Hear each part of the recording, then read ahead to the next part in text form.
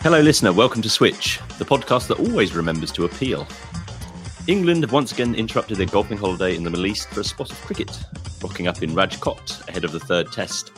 But did they commit the cardinal golfer's sin of forgetting to properly submit their scorecard? That's the big question after Rehan Ahmed became the latest Englishman to experience visa issues getting into India. Joining me to battle the bureaucracy and assess England's preparations for the second leg of the tour are two men whom the immigration officials could never say no to. ESPN Cricinfo UK editor Andrew Miller and associate editor Vish Hantaraja. G'day, chaps. We've all had, mentally at least, a week with our families in Dubai. Miller, what did you get up to?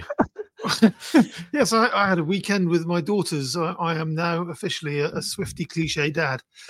Stayed up till 4:30 in the morning watching the Super Bowl. It's a very good game, actually. And the girls were madly into it, which was really confusing. My daughter actually said to me, "It's really great. It's so slow because you've got time to understand it." I was like, "Hang on, you've been around 15 years. I've been doing this job for longer than you've been alive. Have you never heard of Test cricket?" In fact, there is a video of her opinion of Test cricket from a few years ago on Twitter somewhere, in which she basically says, 5 days? How can they possibly go on for 5 days? Don't they get bored? It's like, well, you made it through to 5:30 in the morning watching Taylor Swift's boyfriend. But so did I. It was a very good game. It was actually, in a very, very off the shelf summation of what I thought of the Super Bowl. I thought it was very like the 2019 World Cup final. For the first quarter of it was dull as ditch water. Absolutely nothing happened. Slowly but surely the excitement ramped up, and then they go into overtime with the last moment of the game. So and it's a very exciting overtime too. So there we go. As an intro to new fans getting into a sport, it was a very good example of how to do it well. I'm just looking forward to the 100 following Nickelodeon's example, and having a broadcast with from CBeebies on the side. I'm sure they'll be taking notes, and won't be long before that happens. The 2019 World Cup final, of course, had a ginger-bearded hero at the centre of it all. Is vertical Travis Kelce ginger-bearded? I mean, I might not do it to his face. He looks very big, but he's also quite scary and likely to win a fight, judging by his altercation with his coach. So yeah, very very similar to Ben Stokes as well. So yeah, fiery, passionate. I mean, there seems to be quite among. We were having this conversation, that sort of Taylor Swift dad initiation, but cricket-esque sort of superstition around numbers and. I mean, the significance of... do we really want to go down this rabbit hole? I think there's much too short. Shall I go? By the way, shall I head off? Vish, join us. You don't need kids for this bit. No. We will move on swiftly, I think. But yes, yes, the 58th Super Bowl added up is 5 and 3 is 13, which is Taylor Swift's magic number because she was born on December 13th. I know all my Swiftie knowledge. Yeah, I was going to say there's even a sort of Australian twist on this in that Travis Kelce's number is 87, which is 13 shy of 100. It is, and therefore unlucky for some, but not Taylor Swift fans, I assume. No Super Bowl or golf for you, Vish. But you did find a fair way to spend the time. Tell us about those Goan sunsets, cocktails by the beach, and the hardships of life on tour. Why don't you?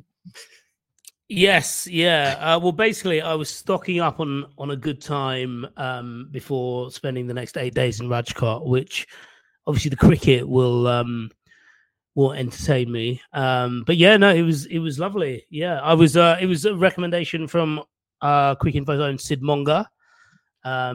He showed me a lovely time. In return, I gave him a Camel CC cap. Is that right, Miller? That's right. He played a game. He played a game for 2019.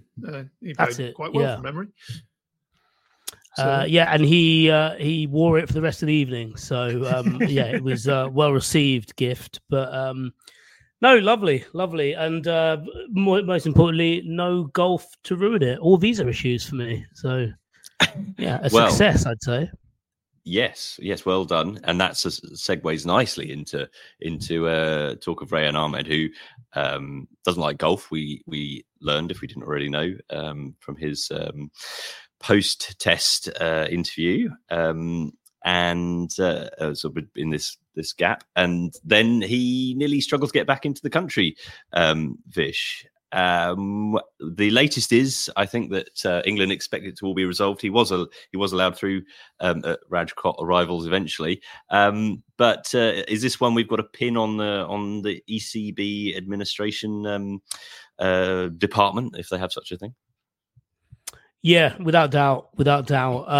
Especially after what happened with Shoaib Bashir, and the fact that every day we were getting a different kind of update through no fault of the ECB's own on that particular part, because they were told that it was going to come in time for him to travel with the squad when they left Abu Dhabi the first time after their pre-tour training camp, and they understood the kind of issue they were dealing with there, not just in terms of administrative, and legalese type issues, but also how politically charged it was. And you'd think, leaving the country once more and have to come back, the fact that why not just double check everyone's visas, and basically what has flummoxed them this time around, and what they've failed to realize is the visa that Rehan Ahmed had, which was from the 2023 World Cup, which was in India, where he was a reserve player that didn't end up traveling over.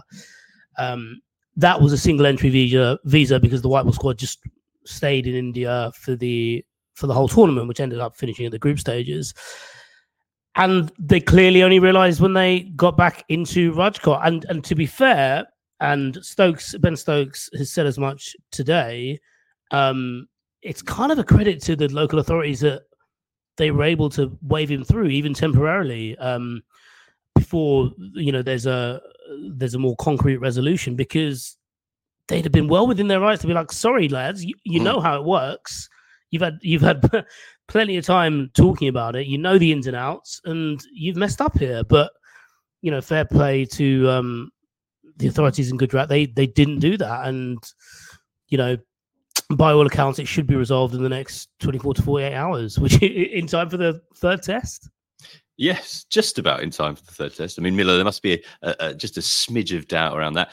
Rare that we would be ever giving a pat on the back for Indian border authorities, I'd say as well. But interestingly, Ollie Robinson spoke on a podcast, I think, on his own podcast, in fact, about having had his own visa only arriving sort of the day before they initially went out. So, I mean, this is an area England really should have covered off, you think? Yeah, it's an absolute shambles, to be perfectly honest. We were all I think, a little bit indignant about the Shoaib Bashir situation, simply because, the expectation, I think certainly there were a lot of reply guys on Twitter sort of saying, well, England should have known the rules. It's like, how do you mitigate for a squad selection in December, a 19-year-old randomer being picked in December and then flying in January?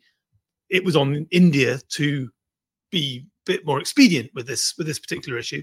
It's not on India to deal with this one. This one is entirely England's fault. It's they're flying by the seat of their pants. I mean, a lot of the Bazball era to overreach the analogy, but essentially the Bazball era is about not really caring about details. It's like, vibes will get us where we need to go. Let's not bother with the nets. Let's not bother with this. Let's not bother with the small print of the visas. I mean, no, sorry lads. There has to be some point at which you pay attention to the details. It's a bad look on more than just one level as well. It's if you look at the bigger picture, we're touching on it, but it is a fact that the two guys who've encountered visa issues are Pakistani heritage England players. So, it's not just any two particular guys. The two youngest guys in the squad, both are Pakistani heritage, both being left thinking, oh my God, I've been forgotten about here by my teammates, essentially, there's a lot of collective buy-in, a lot of, buying around the squad, all binding together in times of duress. And yet you let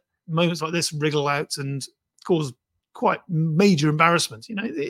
It's visas are a necessary evil in this current world, aren't they? I mean, a lot of the UK narrative, the government narrative, is all about stopping the boats and stopping people coming in. You can get indignant about how can you stop England cricketers from travelling to a country? But that, I'm afraid, is the world we're living in now. The borders are shutting left, right, and centre. Donald Trump's going to shut even more when he gets back in power. It is beholden on England teams as representatives of the country to actually do the necessary to abide by the regulations that they face when they travel. I don't think there's any way they can wriggle out of responsibility of this one. And as you say, the fact that they were able to get a 2-day temporary visa to get Rehan past immigration is great on the Indian part, but equally, I mean, it will presumably be totted up. I think the UK trade deal hasn't been signed off yet. I imagine this will be chalked up as you probably owe us a bit more for letting you off the hook for this one.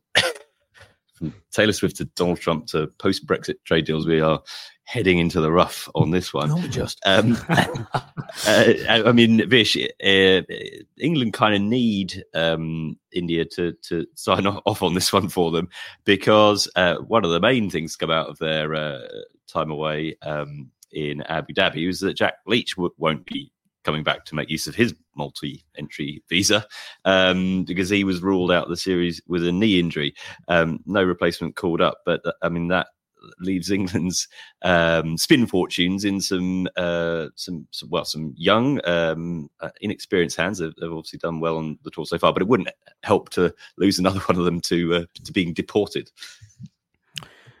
Yeah, well, yeah, definitely won't. They might actually have to call someone up then, in that case. Liam Dawson crossing his fingers somewhere.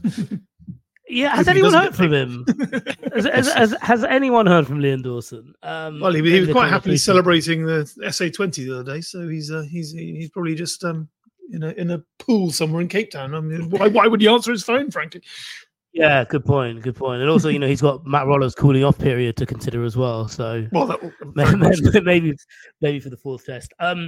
Yeah, it was interesting. Stokes addressed that today when it was put to him why he didn't call anyone up. I see, and he kind of batted it away. Really, we were trying to ascertain whether it spoke of the tactic going forward, which would be two seamers rather than just a lone seamer as they have done for the first and second test. And we were probably going to go in and talk about this quite soon, but he did announce that there's a 12-man squad for, I suppose, just for the 24-hour period between now and the start of that third test, with Mark Wood joining the team that played in that second test. So, yeah, that'll be the consideration to make. From what I understand, it would be a shootout between Mark Wood and Shoaib Bashir. A lot will depend on how the pitch looks when England train last on Wednesday, which is day -1.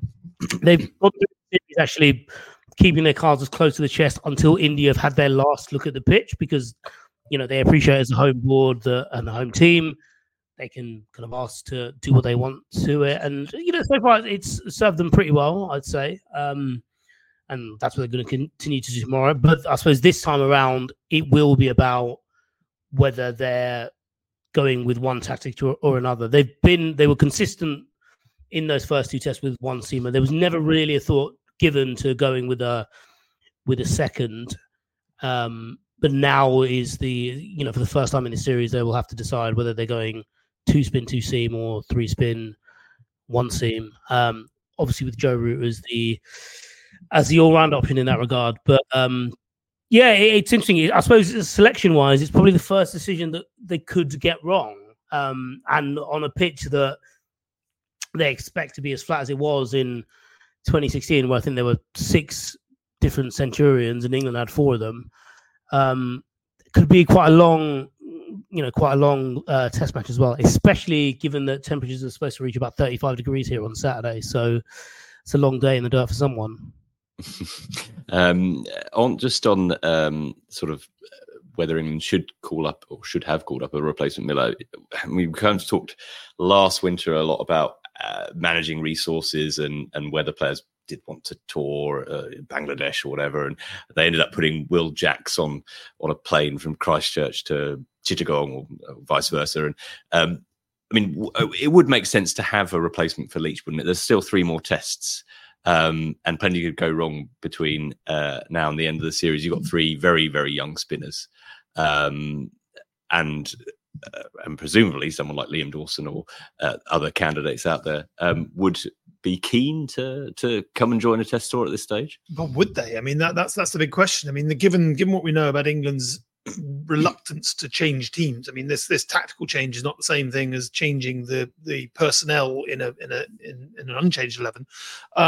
And so, you would end up getting back to the situation that probably caused Liam Dawson to not put his hand up in the first place. It's like, I've got my SA20 deal, the ILT20 is ongoing. I'm quite happy playing cricket, winning a trophy as it happened last week. And I think as we discussed previously, he was a little bit frustrated with his England prospects, his England notion that all he ever does is come on tour and just be the backup, and just asking someone to come along to be the backup, albeit the Bazball environment is a fun one to be in by all accounts, but it's more fun when you actually feel like you're going to be involved in a test match. And so, yeah, it feels like they're sailing close to the wind, especially if deportations occur. But all things being equal, it does feel as though a lot of the zeitgeist at the moment is about the recognition that certainly the whole Bazball ethos is about. You're here to enjoy yourself. It's a tough old career, and if you come on this test tour, we're not going to horsewhip you into the nets. We're not going to make you train endlessly. You're going to have fun, because that actually is the best way to get the best out of you. But are you going to have fun if you're just sitting on the sidelines thinking, I'm probably here or just as a backup, I'm not actually going to play? I don't know.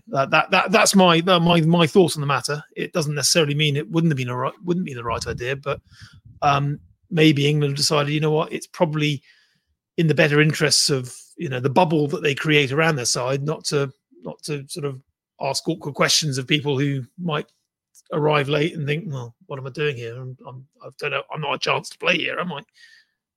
And well, I mean, Vish has talked there about the potential change to two seamers, and I think you were not aghast, but the idea that Ollie Robinson wasn't in contention was an interesting one. If England are going to play James Anderson again, and would be the point of difference, I suppose. But Robinson on a pitch that offers a bit for seam, if there's a suggestion there's a bit of grass around, then you would think he would come into contention. Yeah, I was slightly surprised about that. I mean, I don't think Mark Wood necessarily played at all badly in the first test. There were just genuinely was nothing there for him. And his spells ended up, he's many things, but subtle is not one of them. And so, when you compare him to the impact that Jasprit Bumrah has had with being a 90-mile-an-hour bowler with craft and guile, as opposed to a guy who's probably going to get reverse swing at some stage of his outings, but won't necessarily be quite the same incisive angle. I think probably, judging by the way that England went about it with James Anderson and the real, as you say, the craft that he put into his 5-wicket display in the last test, the idea of having two craftsmen coming in to bowl slightly longer spells, keep the runs down, just do the sort of almost inverted spinners donkey work that on this tour the spinners aren't expected to keep it tight, and as would traditionally be the case when you're rotating your seamers, it's almost the other way around. And so having two seamers who can bowl longer spells and go at 2 and over, which you could generally rely both of them to do, I just wonder if that would make more sense. But there's not a lot you can quibble with the way England have gone about the selection, to be perfectly honest, even though, as I think I said in the last test, I don't think they've picked the right team yet. I think they've gone into spin heavy twice and broadly got away with it because of the faith that Stokes has in his spinners and their ability to keep looking threatening, even when the circumstances don't seem to imply that they should be. So hopefully the idea that if Anderson is there as the primary seamer and then Wood charges in and bowls his 4 over spells and really goes headhunting, that could work. I mean, it's not out of the question. But like I say, I feel like Robinson, judging by what he did on flat decks in Pakistan last year, which, as Vish says, if this pitch is anything like the 2016 test, here it'll be very much, Rawalpindi vibes all over again. And that worked out well enough for England in the end with their seam attack.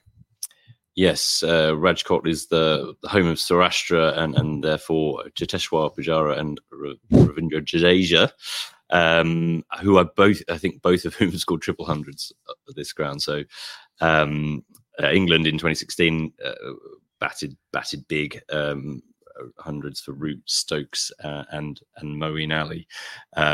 Although then the suggestion is that, at least from our colleague Kartik Krishnaswamy, that it will, if it's not flat, it will spin. So I suppose that's the selection question that Vish touched upon, that England need to get right. The captain obviously is at the heart of these things. I presume he hasn't thought too much about his 100th test whilst in Abu Dhabi for the last week.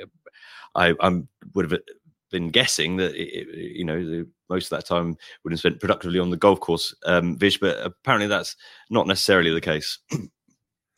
No, there wasn't really all that much golf apparently, because the families are out there, and families get in the way of your hobbies, don't they? So we're getting in the way of vital preparation for England's test team. Well, also that as well. Yeah, I suppose that's one way of looking at it. He gave the most predictable Ben Stokes answer when asked about the honour of 100 caps. He said it was just a number, and the next important one, 99 was important as 100, and will be as important as, 101 will be as important as the previous one, and this, that, and the other. And then we ended up chatting to him for about half an hour on basically the life and times of Ben Stokes, Test cricketer. It's kind of it's remarkable, really, because I was trying to think in terms of, if you think of the journey he's been on as a cricketer, full stop. There have been a few reasons why you might have thought at various different points that he might not reach this milestone. And then you think back to the very beginning, where I remember it was Will Smith, a cricketer rather than rapper, who formerly of Hampshire and Durham. He was there at Chesterley Street when Stokes was coming through the system. And I think it was Phil Walker who, Wisdom Cricket Monthly now, previously All Out Cricket, was doing an interview with him. And Will Smith, for those who don't know, is a very straightforward individual, very nice guy to deal with, but rarely gets ahead of himself. And he asked, and Phil Walker asked him, hearing some good things about this Ben Stokes player, what's he like? And Will Smith, without hesitation, said, "Oh, he's going to be the best player in the world. He's unbelievable. He'll play 100 tests for England, this, that, and the other." And so this was always something that was bestowed upon Stokes. This was always something that was promised of him by others because of how talented he was. And I suppose it's come about in very strange fashion, because it's in a role that I suppose people didn't necessarily think he had in him as a test captain. Test captains are meant to be, from to borrow a quote from Giles Clark, from the right kind of, the right sort of family. They're supposed to be of certain stock, aren't they? And here's this guy who, there are clips of him on CCTV doing things that he shouldn't be doing, and here he is not just leading the England Test side, but doing so probably better than anyone has done before. And I say that as someone who wouldn't normally jump to those kind of those kind of comparisons, but certainly over the last couple of weeks, certainly after that that first test, there were people who, former England captains, talking about how he's one of the best there is. There have been people I've met on tour groups here who say unequivocally that he's better than Brearley because of not just his tactical nous, but how he seems to empower those around him. And it's remarkable to think that he is front and center of one of the most exciting England teams that we've had, and it's come about through longevity. Bear in mind, he's he's not an all-rounder currently. He's not bowling. He bowled a bit in nets again today, but it's all just working back to it. So he has had physical problems as well, and it's going to be a pretty special honor for everyone who's been along for the ride, but not so much for him. And maybe he'll reflect on that later on. But it's a privilege to be here for it. And as he said today, there's plenty more to come. Well, I mean, that's one question, I suppose, is how many more tests, how much longer he is likely to go on with the injuries he's had, and so Miller and the competing demands in the modern game, IPL and different formats and so on. I suppose just to go in on Stokes and the greatness question and great England all rounders really, but his stats, we talk about Stokes and disregarding the stats really, but 36 average with the bat, 32 with the ball. It's the right side. The differential is a positive one, and he is 3 wickets shy of becoming only the third player in Test history to have scored 6,000 runs and taken 200 wickets. The other 2 names are bona fide greats. Where does Stokes sit in this pantheon of great cricketer or a cricketer capable of great moments? Oh, I think until he took over as captain, he was probably the latter. And now I think he is unequivocally the former. I think he is the best all-rounder England ever produced, not least because of this captaincy period that has just put the cherry on top of the icing. I mean, you talk about his stats there, and it's almost the most interesting stat, as far as I'm concerned, is that he's already captained 20 times. So he's captained for a fifth of his Test career already. It still feels like it's a new thing that Ben Stokes is England captain, but actually he's been doing this a very long time now. His success is extraordinary. His empowerment, as you say, of his team around him is something else. And yet, you think about the all-rounder sense of it. You mentioned that 200 mark. He's been near 200 Test wickets for about a year now because he barely bowled. But I was actually crunching the numbers.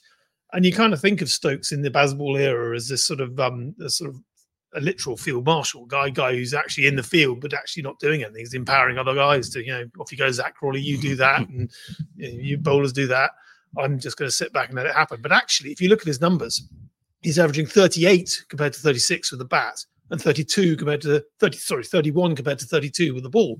So he's actually improved his own numbers, even though he's actually stepped back and let other people be the driving force of the wins. He's appeared at key moments, cropping up with vital innings that set tempos or set the team back on the straight and narrow, and he's popped up with some important wickets until his knee gave way. But broadly speaking, the empowerment has almost included him. He feels more empowered now because he's got a team around him that he can just tweak and trust and let do their own thing, and the results are shown for themselves. So, yeah, I mean, the all-rounder question has never really factored in captaincy before. It was always the big caveat with both of them in particular. It was probably as much of a what if as much as anything else, given that the only chance he got was against a great West Indies team and he got spanked.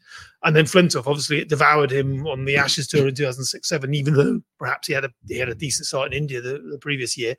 But if the captaincy ate those two up and it remains a question mark as to their overall greatness, it has completely unleashed Stokes into a new realm of greatness, as far as I'm concerned. It's the reflected glory of the performances that he's unleashed in the rest of his team is you talk about Brearley.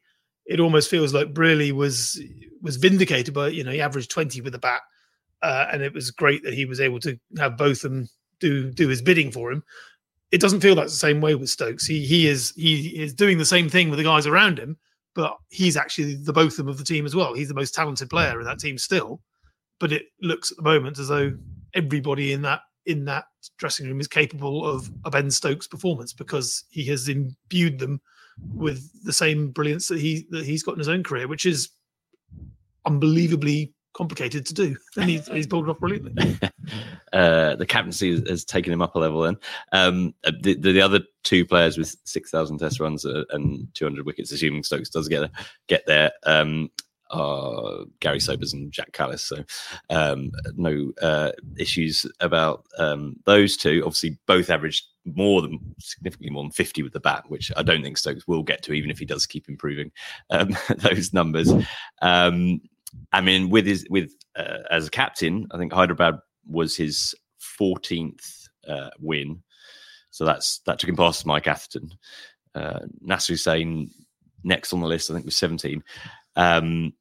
His win percentage is 70 at the moment, which is below Brearley, which was 80. And Vish, what's the sense of how long Stokes wants to keep doing this, has the appetite and the fuel in the tank to keep doing this? If he captains England for another couple of years, which takes us sort of through the Ashes in 25-26, I think, then some of those numbers will be the winningest Test captain for England is Joe Root. For all he's also one of the most losingest, I think. But that's 27 wins. I mean, Stokes could breeze past that. Yeah, I mean, the Ashes in what now 18 months, is it? That seems to be the one on the horizon for him. The way he spoke about that in the lead up to this, spoke of, I suppose the colliding of a few things. The fact that he wasn't on the last tour, that he was on the last tour, having come in late after taking that mental health break, and then having missed the previous tour because he was serving that ECB suspension because of the events of Bristol in 2017.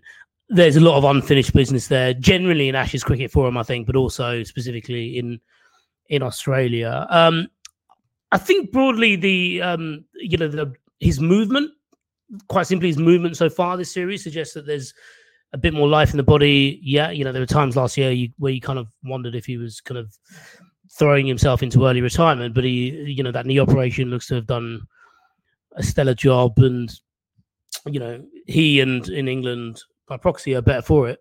The thing I will say is it feels like a lot of Ben Stokes, England captain, depends on the situation around him. Now he's got a head coach in Brendan McCullum who's totally aligned in his thinking. He's got someone above him in Rob Key who is not only aligned in that thinking, but was also willing to challenge him, and their relationship is such that they get on really well, and that they can have quite robust conversations without losing any respect for one another. Rob Key always made this point, didn't he, where he said that he never understood why people thought it was a good thing to have two people who were constantly constantly had this friction between them when it came to decision making, because by that logic, it's good to have someone to disagree with, but by the end, there comes a time when that relationship is falling by the wayside, really, and it doesn't really help anyone in the end. So it feels like a lot of the things have to be around him. If you consider like the contract negotiations that went on, that was broadly quite amicable. I know there was a lot of back and forth and a couple of covert WhatsApp groups here and there, but by and large, I think everyone was pulling in the same direction. And I think it's going to be the things outside the field, essentially, that are going to dictate how much more time Stokes puts into the job, because by and large, everything is as he wants it. The players, it kind of works with, really, doesn't he?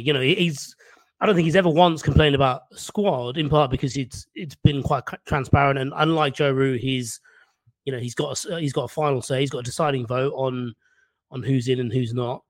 But yeah, it does feel like it'll be things, outside the actual cricket itself that are going to affect his longevity in the role. Because I also think, by and large, he really enjoys it. I think he, to extrapolate on the all-rounder thing, people are all-rounders because they want to affect the game, and in a broader sense, it's far broader than he would have imagined when he took to the field as an all-rounder for the first time in his playing career. He's in a position where he can do so much. There's an argument to be made that Stokes is the most powerful person in English cricket.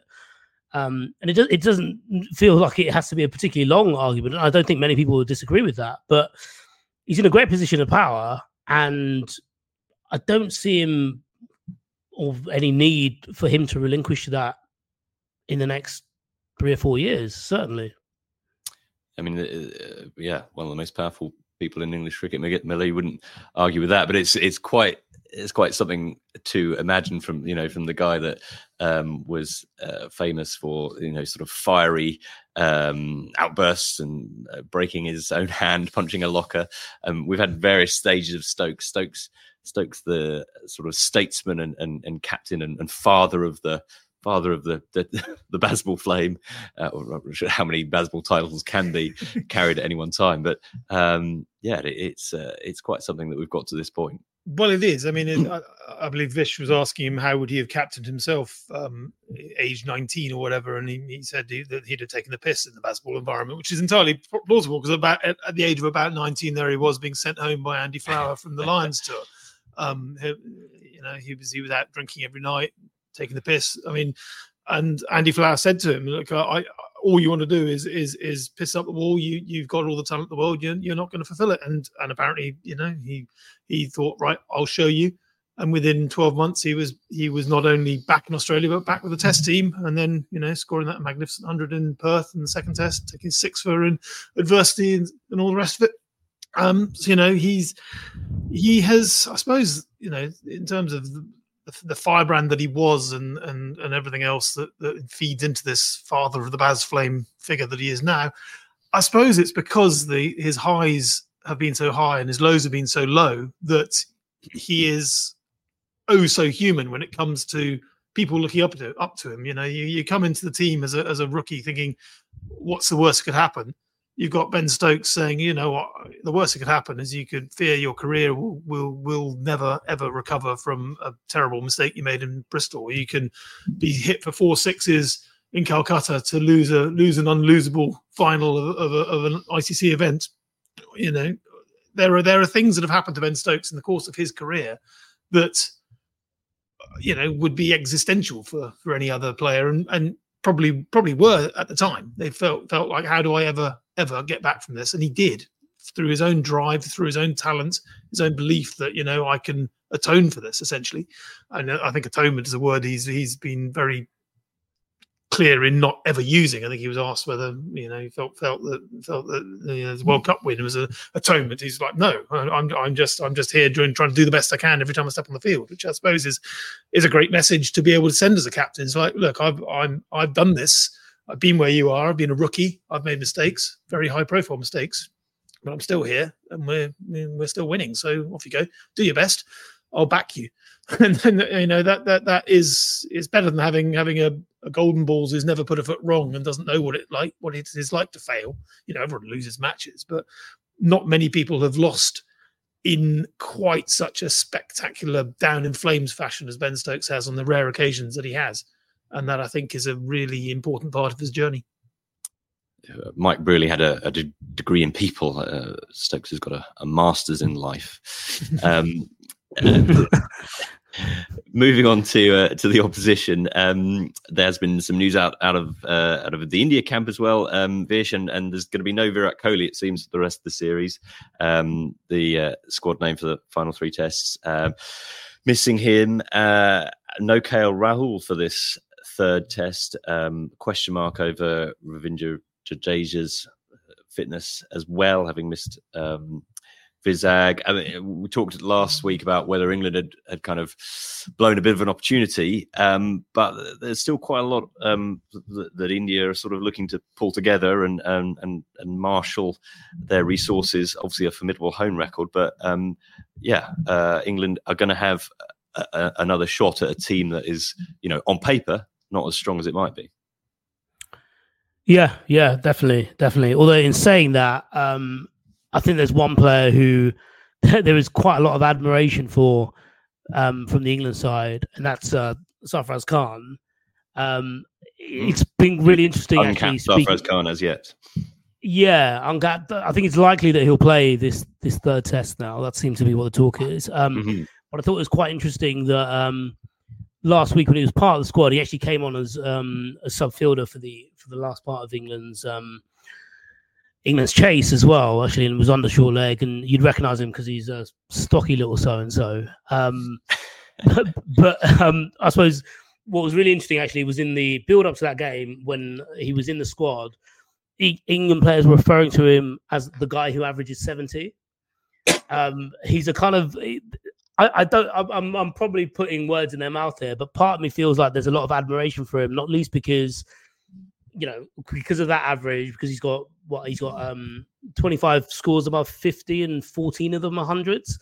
But he also strikes at 70. So he's one of their own in a way, certainly a man after their own heart. So I think he's someone who it'd be really interesting. This I feel like from an Indian perspective, with all due respect to Jasprit Bumrah, this series is missing an Indian batting superstar. And that's natural when Kohli is, unable to take part.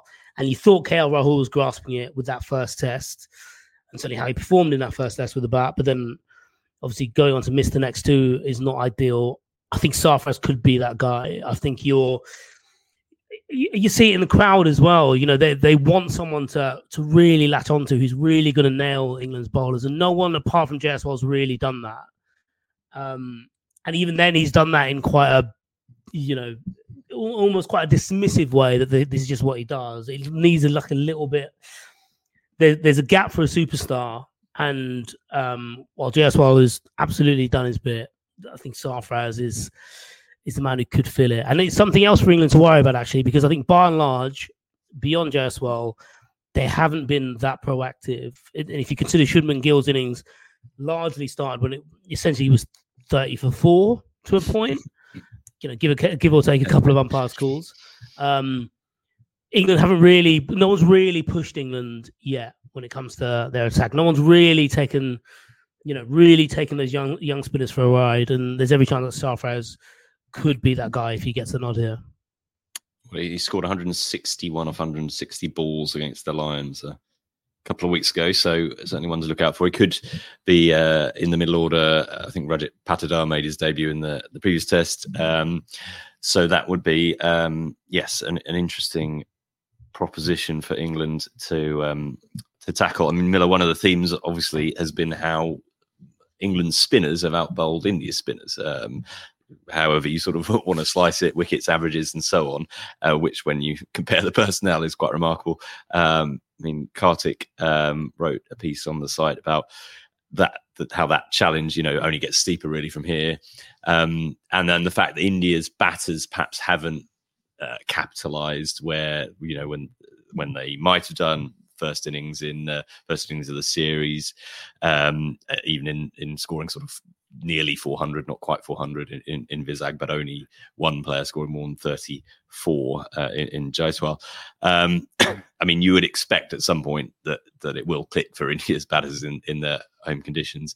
But equally, it's the challenge for if they play Rehan, Hartley, and Bashir again, or it's just the first two and with a couple of seamers to bolster the bowling, and Stokes. I mean, that's the challenge, isn't it? And Stokes is key, I suppose. Well, he is. I mean, the Stokes' fielding placings have been exceptional and have kept his spinners in the game in the field. But when you say England's spinners have actually outbowled India's, I'd say England's batters have outbatted India's spinners. I think that's been the key.